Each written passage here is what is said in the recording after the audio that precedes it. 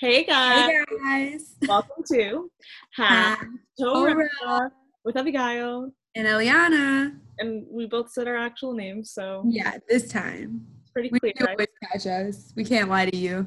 You guys know our voices so well, so like, is that creepy? I'm like, you guys just know our voices. I don't that's how when I like first start listening to a podcast, like the best is when I like start knowing whose voice is whose. I'm like, Yeah, oh no, this person's it's talking. I hate it when I'm like confused and I'm like, I don't know who's who right now. right. So I It, hope for their sakes they know. like it's like when you're first getting into a show, because this is literally a show, and like you're like, oh, I'll just like understand who the characters are later, and then by the end you're like sobbing that it's over because you're like losing part of your family. Yes, Yeah. We're your family, guys. yes. Moral of the story. Okay, so Yeah. this week's Parsha in America is, but whatever, it doesn't matter. I don't know why I just made that clarification. It's Parsha Beha'alotra, and yeah, we're doing this later in the week. Today's a Thursday. Usually we do it like on Tuesday. Tuesday, Guys, but I crazy lie.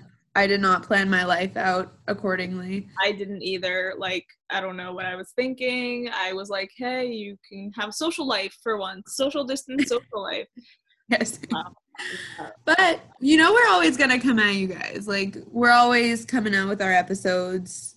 Don't worry if we're a little late. we're not forgetting you guys. You can never. Never. Even though you guys are forgetting us probably. But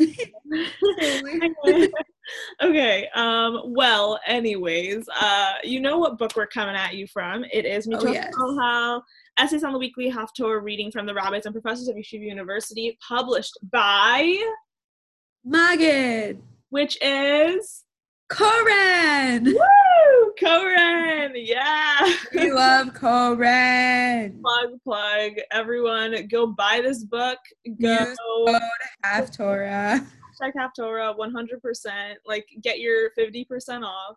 50. So generous of Koren.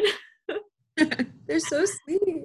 Oh, one day we're going to be so famous and they're going to be like, who are these idiots talking about our company? We are never going to support them. No, and they're gonna be like, we have not printed this many books. Like everyone's gonna be looking for a Mitocha Ohel. They're gonna be like, we did not think this book was gonna be so popular. I'm not going to ever be able to buy one. It's gonna be out of stock. Yeah, that's true. They literally didn't print enough because remember when I was trying to find one and Koren just like literally stopped selling them for like a week? Like I don't know. Yeah.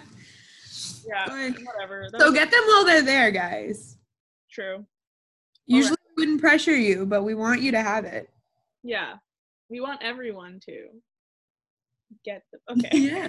It's a cult. Okay, but like it's borderline. I don't know. Yeah. Come on, you guys know we're your leaders. Yeah. Shout out again to our loyal followers who get it when we're like a day late and are like conspiracy time. Hello. True. Where are you guys? Oh my god, please send us your videos. Let us know where you think we ended up, who you think took us, etc. Yeah. Make a story out of this. Literally, let's have fan fiction. Fan fiction? Haftorah. Oh my god. Oh my god, guys, please, if you do, you'll get a shout out for the rest of your life.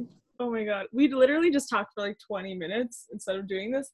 And, and it's 4 pages. 4 pages. So shall we dive right in? Let's dive right in. Do you want to start? Sure. Oh my god, changing things up. So this week it's Haftorah Beha'alotra and Shabbat Hanukkah. I guess this is named on Shabbat Hanukkah also. But right now it's June, so I'm just a little confused, but whatever. And it's Moving to the Right. That's what it's called, and it's by Rabbi Shmuel Meibruch. Okay.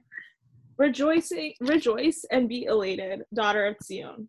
The palliative words of the prophet Zechariah usher in the beautiful Haftorah of Shabbat Hanukkah and Parshat Beha'alotra, in which the exile-ravished Zion is told of her glorious and secure future.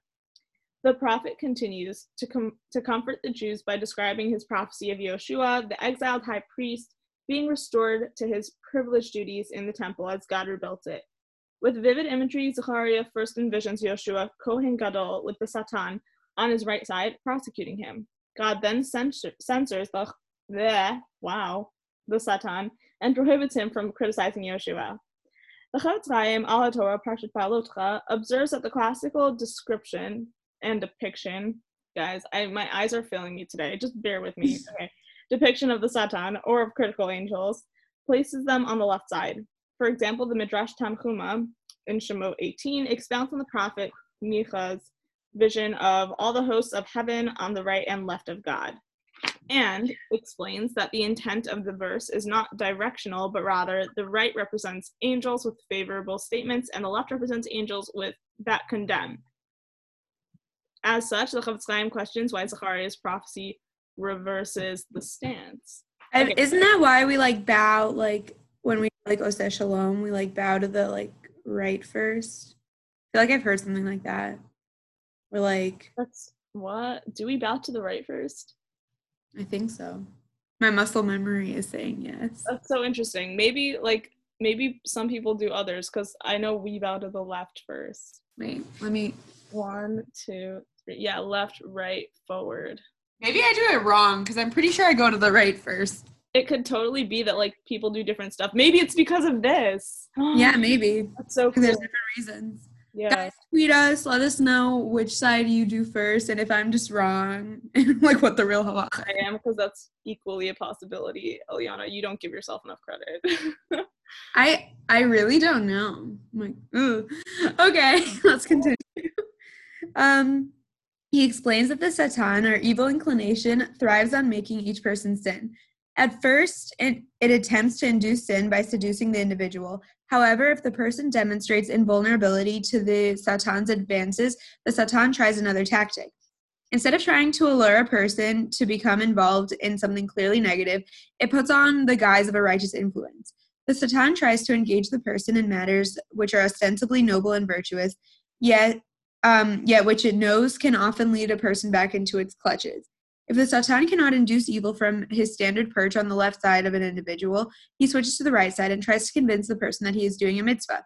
However, the Satan's full intent is to use the mitzvah to influence the person to do wrong. Life is full of examples of such methods. There are individuals that, for the sake of the mitzvah of Kibud Av V'em, argue vehemently about their turn to lead the congregation on a yard site. Some incorrectly relax the rules of Lashon Hara for noble purposes. There are those that support Torah institutions with money illicitly obtained. Unfortunately, there are many other examples of such confusion. The Mesilat Yesharim cautions one against such behavior and advocates introspection as a means of constantly assessing one's bearings. He elaborates that introspection has two different aspects. The first is Yifashpesh B'Maasav. A person should check his actions, and of course, any effective introspection chooses. You skipped a line. Whoa! Oh, I thought that because it said Yifashpesh again. Oh well. Thank you. A person should check his actions and Yifashpesh B'Maasav. He should evaluate his actions. He explains that, of course, any effective introspection chooses which actions are good and which are bad. Yet it is also incumbent upon a person to double-check his actions. Even actions which are intrinsically valuable might be a ploy to get the person involved in something incorrect. Some explain our nightly prayer of V'aser Satan milifanenu ume acharenu, and remove Satan from before us and from behind us in a similar vein.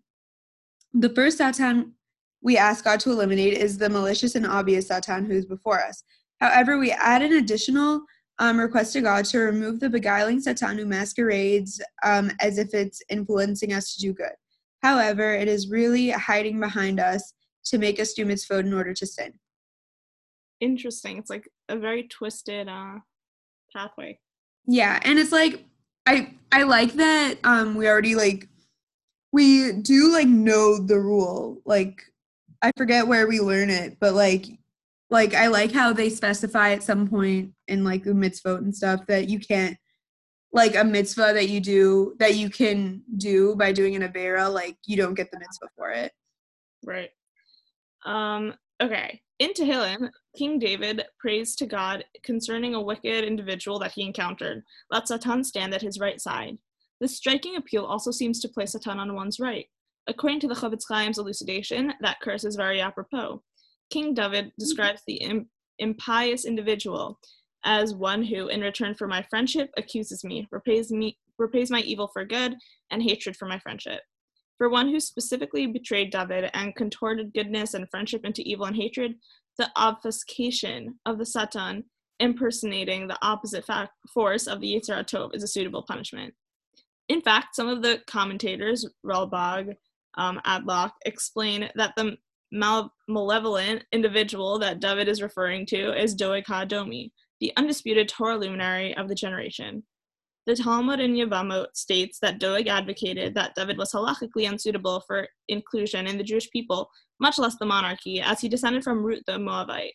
However, Avner, David's general, responded with the well-known halachic tradition from the Beit Din of Shmuel Hanavi that a female descendant from Moab is permitted to enter the fold. Since Ruth was allowed to become a full Jewess, David was therefore a legitimate Jew and an appropriate candidate for king. Doeg's contesting of David's leadership could have been a purely halachic argument. However, the Talmud in Sanhedrin describes how Doeg later transmuted into a despicable individual, interesting word, and ended up dying without any portion on Olam Haba. The Talmud concludes that Doeg's Torah knowledge did not permeate his character, but had merely been a facade constructed by verbiage. Considering the Talmud's details regarding Doeg's that is some like Freudian, like German. Definitely German. I don't know what that is, but personality, so something like that, I guess. It is clear that his argument had been made in order to cause conflict and hostility. He had turned a valid halachic concern into a vessel for strife and illegitimate debate.